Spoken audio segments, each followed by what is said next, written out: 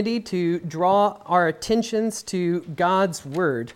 I don't know if many of y'all had similar experience to me when I was growing up, but one of the challenges of the summer when I was growing up was boredom.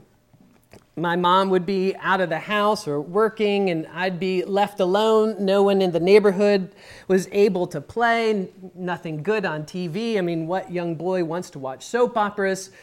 And I would struggle with boredom.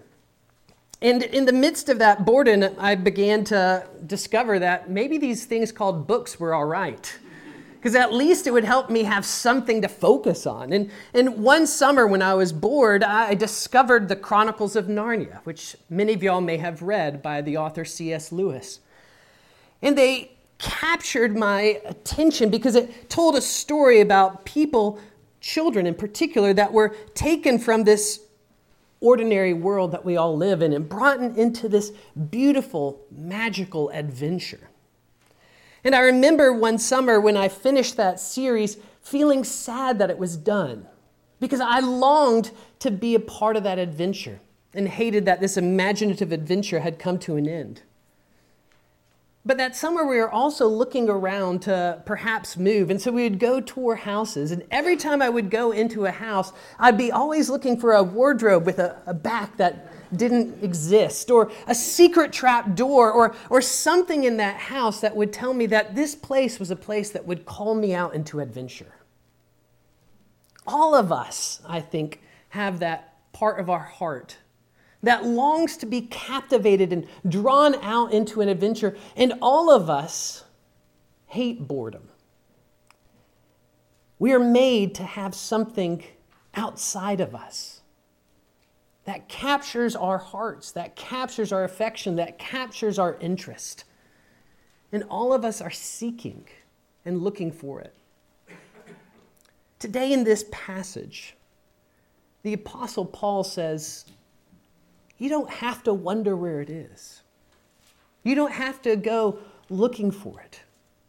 But it's right here, a mystery that has been revealed to you.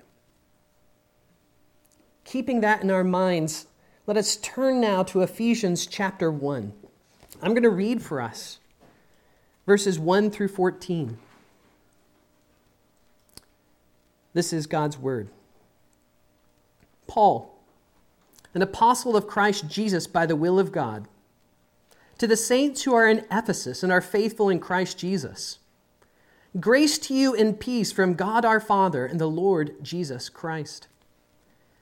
Blessed be the God and Father of our Lord Jesus Christ, who has blessed us in Christ with every spiritual blessing in the heavenly places, even as he chose us in him before the foundation of the world, that we should be holy and blameless before him. In love, he predestined us for adoption as sons through Jesus Christ, according to the purpose of his will, to the praise of his glorious grace, with which he has blessed us in the Beloved. In him we have redemption through his blood, the forgiveness of our trespasses, according to the riches of his grace, which he lavished upon us in all wisdom and insight, making known to us the mystery of his will, according to his purpose, which he set forth in Christ, as a plan for the fullness of time, to unite all things in him, things in heaven and things on earth. In him we have obtained an inheritance, having been predestined according to the purpose of him who works all things according to the counsel of his will, so that we who were the first to hope in Christ might be to the praise of his glory. In him you also, when you heard the word of truth, the gospel of your salvation, and believed in him, were sealed with the promised Holy Spirit, who is the guarantee of our inheritance until we acquire possession of it, to the praise of his glory. This is God's word. It's right for us to pause and ask for his help in understanding it. I invite you to pray along with me in your hearts. Heavenly Father, we do thank you that you are a Father who helps his children, and that you see our weaknesses, our frailties, our needs, and you seek to address them out of yourself and your goodness.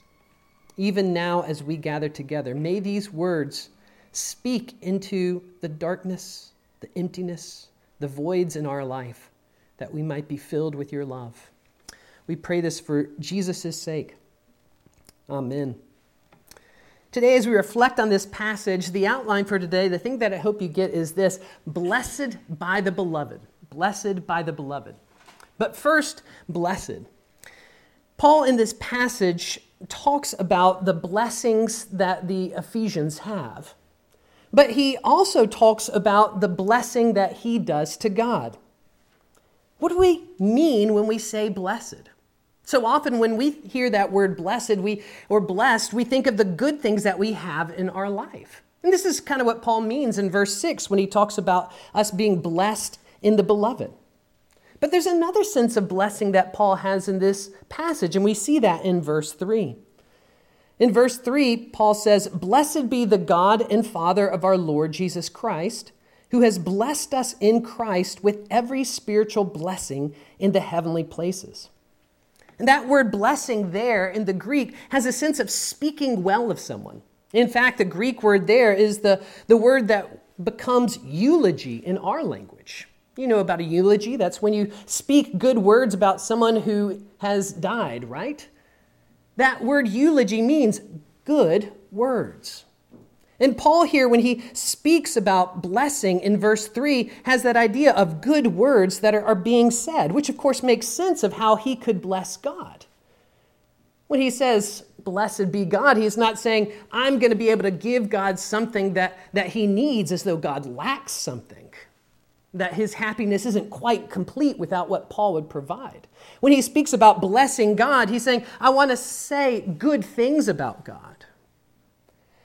And this also makes sense of what Paul does throughout this section that we have. He starts off by saying, I want to bless God, to speak good words. But throughout this passage, he speaks over and over again about the praise that he does towards God. So we see him talk in verse 6 about the praise of his glorious grace. Or in verse 12, the praise of his glory. Or verse 14, again, the praise of his glory. Or we even see the way that he uses effusive language in this passage, like the riches of his grace that he lavished on us. Throughout this section, it's really one long sentence in the Greek, over 200 words that Paul has as one long run-on sentence. And that, I think, communicates to us what's going on in this passage. That Paul is wanting to almost overwhelm us with the way that he is overwhelmed as he thinks about God.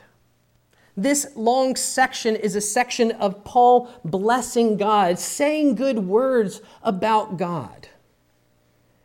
And Paul wants to understand the goodness of God because he sees this as a vital part of the Christian life.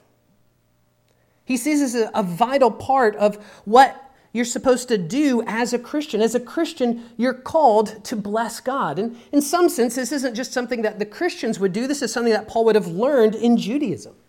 Think about Psalm 103, if you're familiar with it.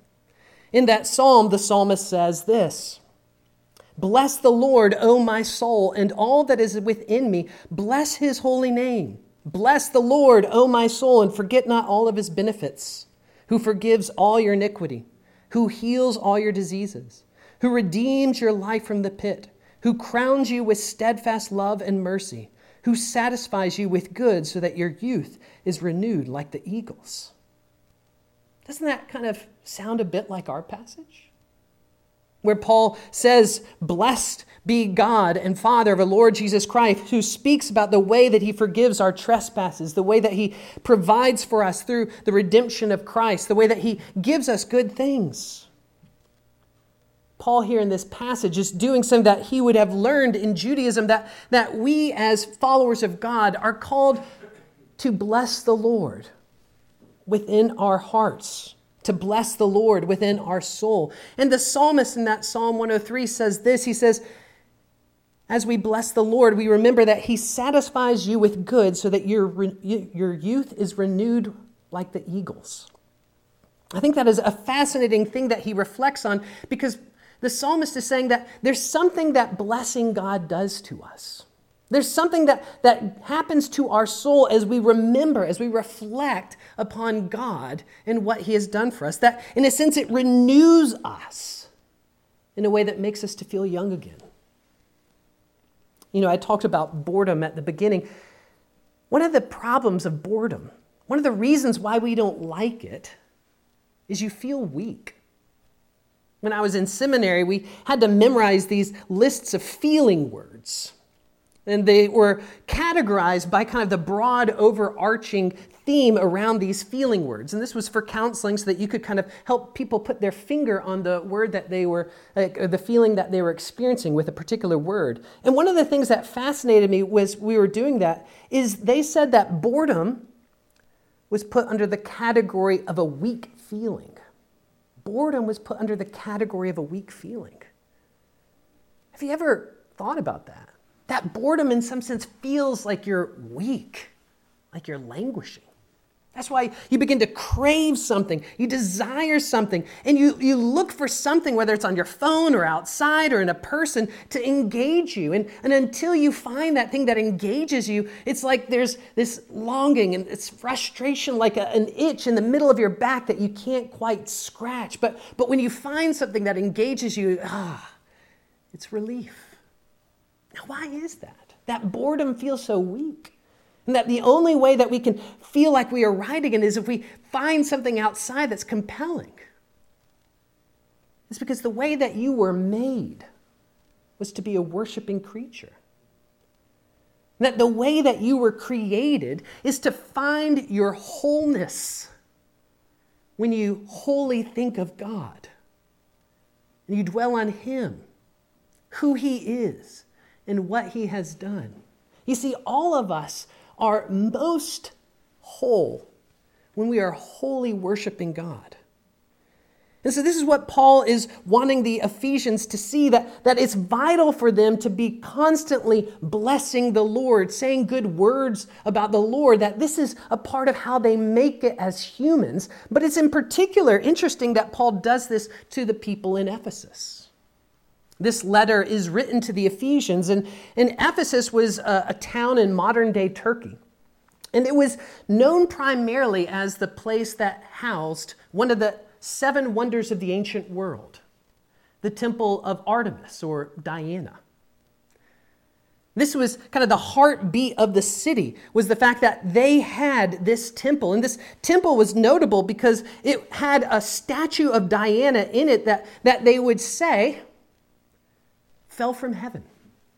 And people from throughout the ancient world would come to this temple so that they could worship Diana, so that they could worship Artemis, so that they could see the beauty of the temple. And through this, think about the glory of Diana. And in fact, this is the problem that Paul dealt with. If you go and read the story of how the gospel comes to Ephesus, it was because Paul was on one of his missionary journeys, and he comes to Ephesus and he begins to teach about the gospel. But people hear what he's teaching, and the people in Ephesus see it as a threat.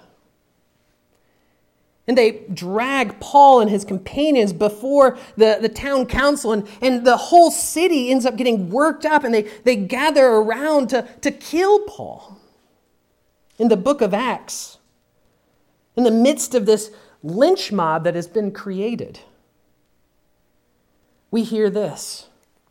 We hear the town clerk say, "Men, you know that from this business we have our wealth. And you see and you hear that not only in Ephesus, but in almost all of Asia, this Paul has persuaded and turned away a great many people, saying that gods made with hands are not gods. And there is danger not only that this trade of ours may come into disrepute, and also that the temple of the great goddess Artemis may be counted as nothing, and that she may even be deposed from her magnificence, she whom all Asia and the world worship." The people see that there's a threat that Paul is doing that may attack the worship of Artemis. And when they recognize what Paul is doing, that he's a Jew who doesn't believe that Diana exists, the town spends 2 hours, Luke tells us, chanting over and over and over again the line, "Great is Artemis of the Ephesians." Now think about that. The way that Paul comes into the city is he begins to talk about the worship of God, and that becomes a threat to the city, so that they gather everyone together and for 2 hours say again and again and again, "Great is Artemis of the Ephesians." And finally, the town clerk quiets the crowd down and he says, "Men of Ephesus, who is there who does not know the city of Ephesus is temple keeper of the great Artemis and of the sacred stone, the statue of Diana, that fell from the sky. Seeing then that these things cannot be denied, you ought to be quiet and do nothing rash." Paul experienced the power of worship in Ephesus. And the way that their worship of Diana was so powerful and threatening that they wanted to kill him. And as he writes to these Ephesians, he knows that that's the waters that they swim in. They live in a city that is founded on worship. They live in a city that thrives on worship. They live in a city that is built around worship and its power and its importance. And so Paul speaks to them and says, worship, as you well know, is vital.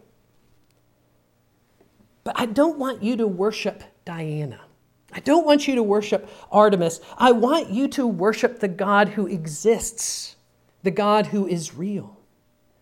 Isn't that a striking way to understand what Paul is doing, why he spends such a long time reflecting upon worship and how we should speak good words about God? Because he knows that these people are inundated with a different kind of worship. They're surrounded by a different kind of worship. And Paul sees worship as a part of our humanity, and it's vital for us to see that so that we then worship rightly. If they don't stop and think about God and worship Him, then what's going to form them and shape them is the worship that's surrounding them.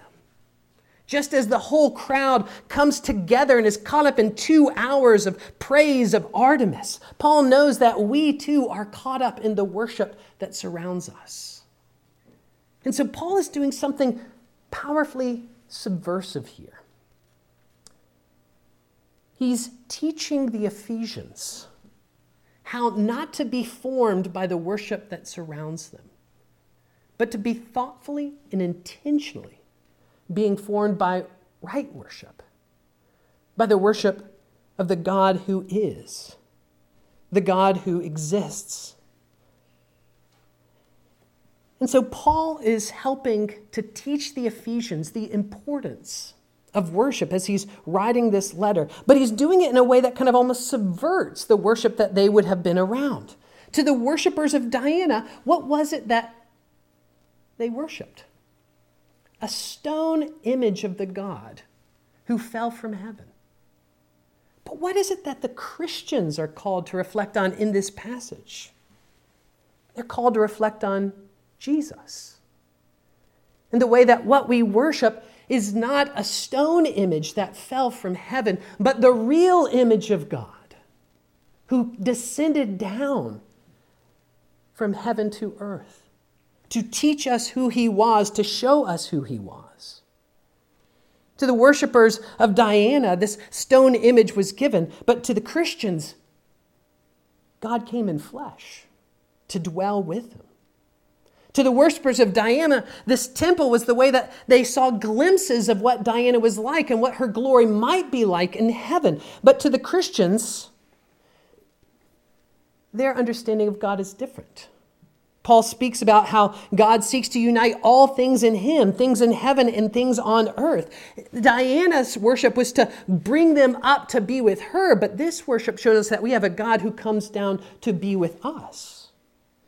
The Ephesians Christians lived in a city that was filled with worship, and a worship that was centered around Diana. But Paul is helping them to see you have to constantly be speaking to yourself the truth about who God is so that that truth shapes you, because it's so different than the culture around you. Paul is showing us the subversive nature of worship. And he's teaching the Ephesians that this is the vital way that you live in a world, in a culture that doesn't embrace God, by constantly reminding yourself of who He is, what He's like, the truth of God. And this city that they were in was a city that was tolerant of many things as long as it did not challenge its gods. That's what Paul ran into, right? The second that they thought that his worship might undermine the worship of Diana, they were ready to kill him. And so these young Christians that he's writing to need to have a sense of security. Now, how is it that God gives them that security? How is it that Paul helps them to see that security? It's again by worship. And so in this passage, as he's blessing God, as he's speaking good things about what he does, he highlights the way that God has a plan. He says in verses 4 and 5, even as he, God, chose us in him, Jesus, before the foundation of the world, that we should be holy and blameless before him. In love, he predestined us for adoptions as sons through Jesus Christ, according to the purpose of his will. Paul is calling the Ephesian Christians to praise, to bless God for his plan and the way that God is at work. This is actually a foundation of Paul in the way that he thinks of himself. We see this in verse 1. There he says, Paul, an apostle of Christ Jesus, by the will of God. Paul understands who he is because of his worship. He understands what his life should be like because of his worship. Because he worships a God who is a planner.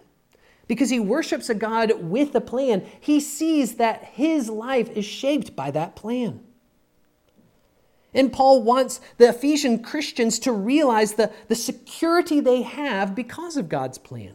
That it's not a fly-by-the-seats plan, but it is one that is laid out even before the foundation of the world, even before the dawn of time.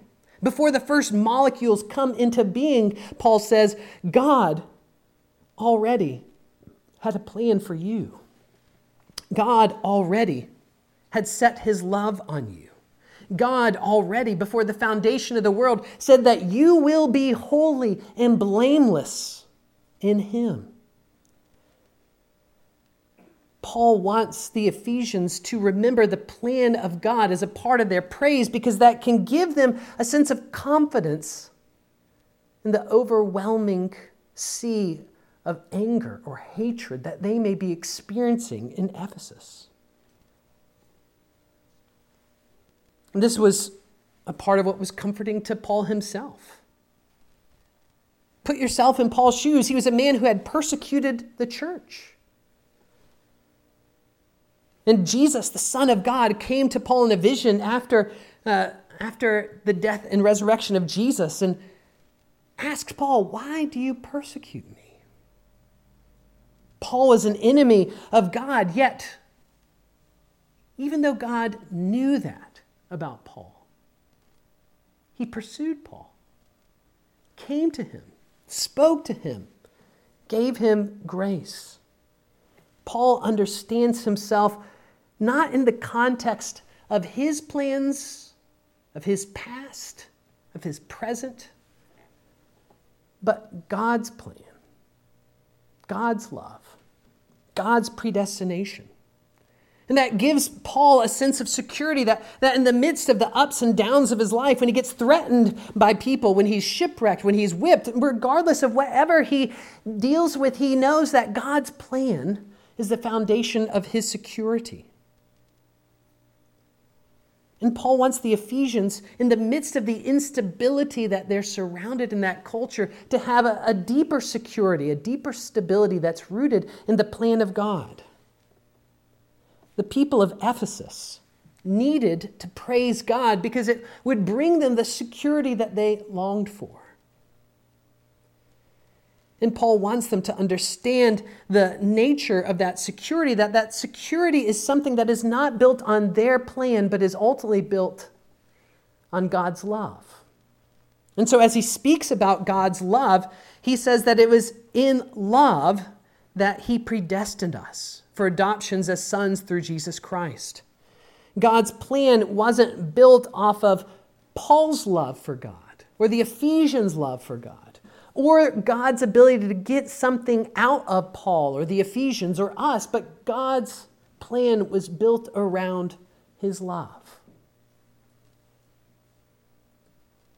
It wasn't that Paul was mighty or strong, or wasn't that the Ephesians were going to be great for God's bottom line. There's no way to know why God loves us, why God loved Paul, why he loved the Ephesians. But all that we can say is he did. We can't know why he loves us, but Paul helps us to know that he does love us, to show us that the reason that we know that he does love us is because of our relationship to him through Jesus. A refrain of the book of Ephesians is the little phrase, in Christ. And we even see this in this passage, that 12 times in this passage, he refers to the way that believers are found in Christ. That there's something that unites them to Jesus. And Paul draws this to our attention because he wants us to understand the security that we have is not just in the plan of God, but is in the person of God. He wants them to understand that the security that we have is not just that God has a good desire for us, but that God has given us himself. And we see when we become Christians, it's not just that we receive these blessings like a gift basket that you may have received for Christmas, one that has like a little cheese and sausage and some crackers and mustard. Sometimes we think of our salvation or relationship with God like that he gives us a little gift basket filled with some good things, like even what Paul talks about in this passage, things like adoption or justification or sanctification. But Paul, throughout this passage, says it's not that you get these blessings from God, these material things that gives you security, but what gives you security is the fact that you get him. You get who he is. And think about the subversive nature of this again in light of the fact that this was written to a place that was founded around a temple. The economy of the city was humming because people were coming so that they could get close to this God, that they might get blessed. But Paul says, you have a whole different way of understanding your relationship with Jesus. You don't have to go to him that you might receive blessings, but he has come to dwell with you wherever you are. That you don't have to go to him and offer some sort of sacrifice that he might pour out on you some material blessings, but he came down and sacrificed himself for you so that you would have him.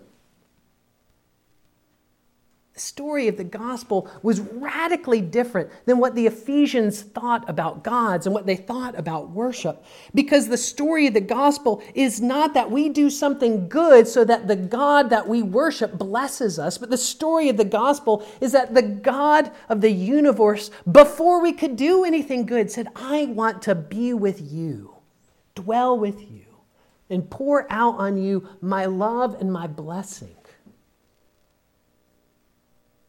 How different than what the Ephesians would have thought. And that shifts and changes the way that the Ephesians think about himself. And really, this is kind of the thrust of this whole letter. In the first part of this letter, in chapters 1 through 3, Paul teaches them again and again and again about the blessings that are being poured out on them in Christ. And then in the second half of his letter, we'll see that he begins to say, now, don't you realize how that shifts the way that you look at yourself? Don't you realize that that's a different way that you live? You see, the things that capture your heart, the things that you praise, that's what you pursue. That's what you go after. That's what we see in Ephesus. They praised Diana, and so they guarded it, and they built their life around it. And Paul wants the Ephesians to have that same understanding that that's how humans are created, to see something that is great and compelling and to go after it. Whatever you praise, you pursue, you seek after it, and it shapes you. And so that's why Paul has to constantly be subverting the worship of Diana and pointing them back to the right worship of God so that they'll live in light of him. He's wanting to reform their identity through worship. And I think that's a fascinating thing to think about. Reform their identity through worship. Because I think what we deal with now in our culture is a similar challenge. Right now in our culture, the question of identity is a huge one. people are longing to know, who am I?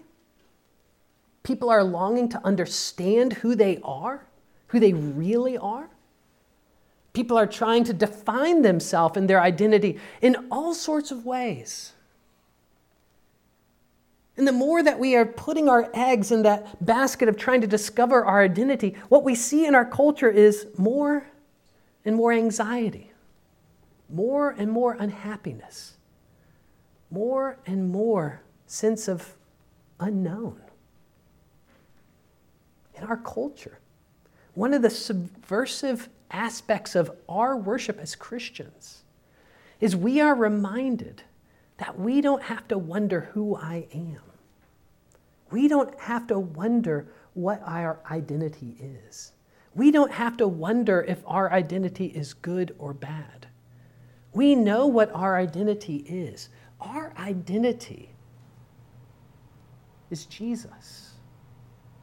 Our identity is that we are so united to Jesus in our salvation that the way that God views us is Jesus. And this is what Paul is showing us in this passage by again and again helping us to see that all of our understanding of ourselves is seen through Jesus. And it's seen most clearly in the way that he shows us the depth to which God goes to help us to understand our identity. We see this in verse 7 when he says, "In him we have redemption through his blood, the forgiveness of our trespasses, according to the riches of his grace, which he lavished upon us."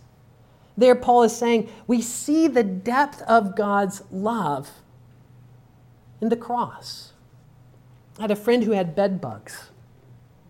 If you ever had bed bugs, you know that it's not an easy problem. They had to put a massive tent over his house, fill it with all these terrible chemicals, and crank up heaters throughout the house to get it hot enough to try to kill the bed bugs. They had to go through the house and get everything that they could that could be thrown away and throw it away, and everything else they had to relentlessly clean. It's a terrible problem. The extent of the remedy shows us the depth of the problem.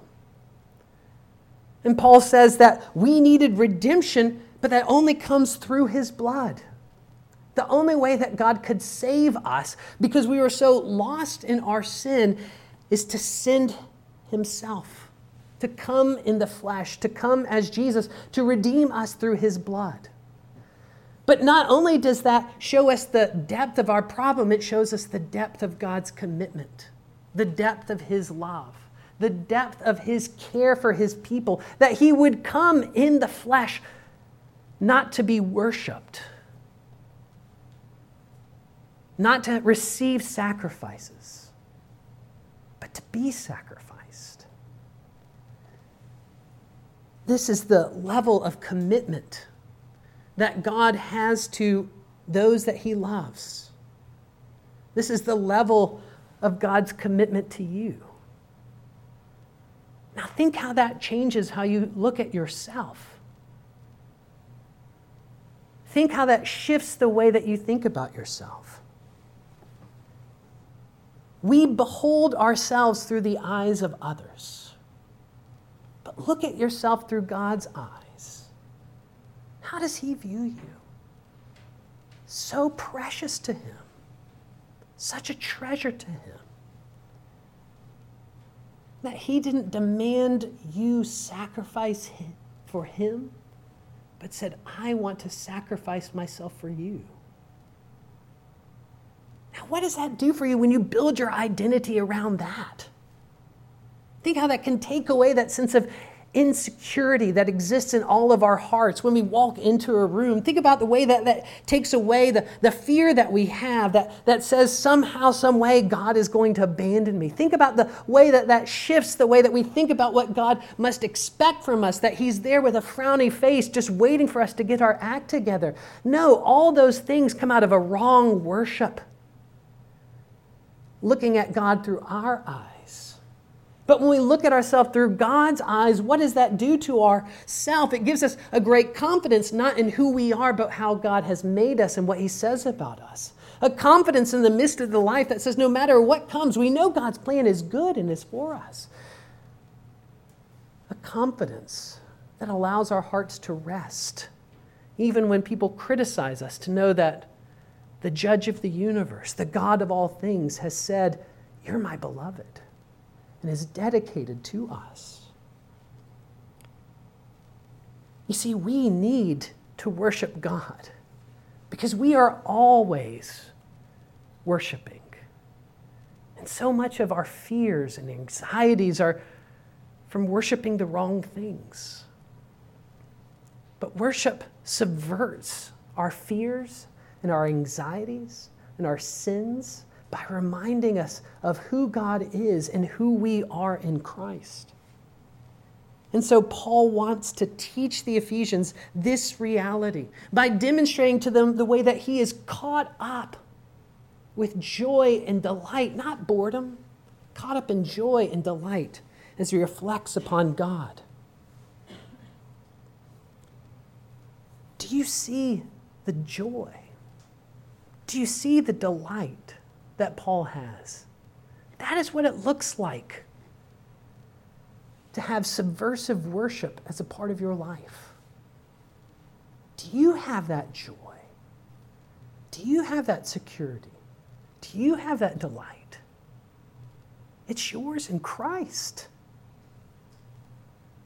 Our call is not to get it, but to receive it by saying to our soul, "Bless the Lord, O my soul, and all that is within me, bless his holy name." Because your God is good to you and calls you to see his goodness in Christ. Let's pray. Father, we thank you for the ways that you are faithful to teach us the things that we need. And even in worship, it's a way that you are teaching us to know more deeply your goodness, that we might have the joy that we are built for, that our hearts long for. We pray this for Jesus' sake. Amen.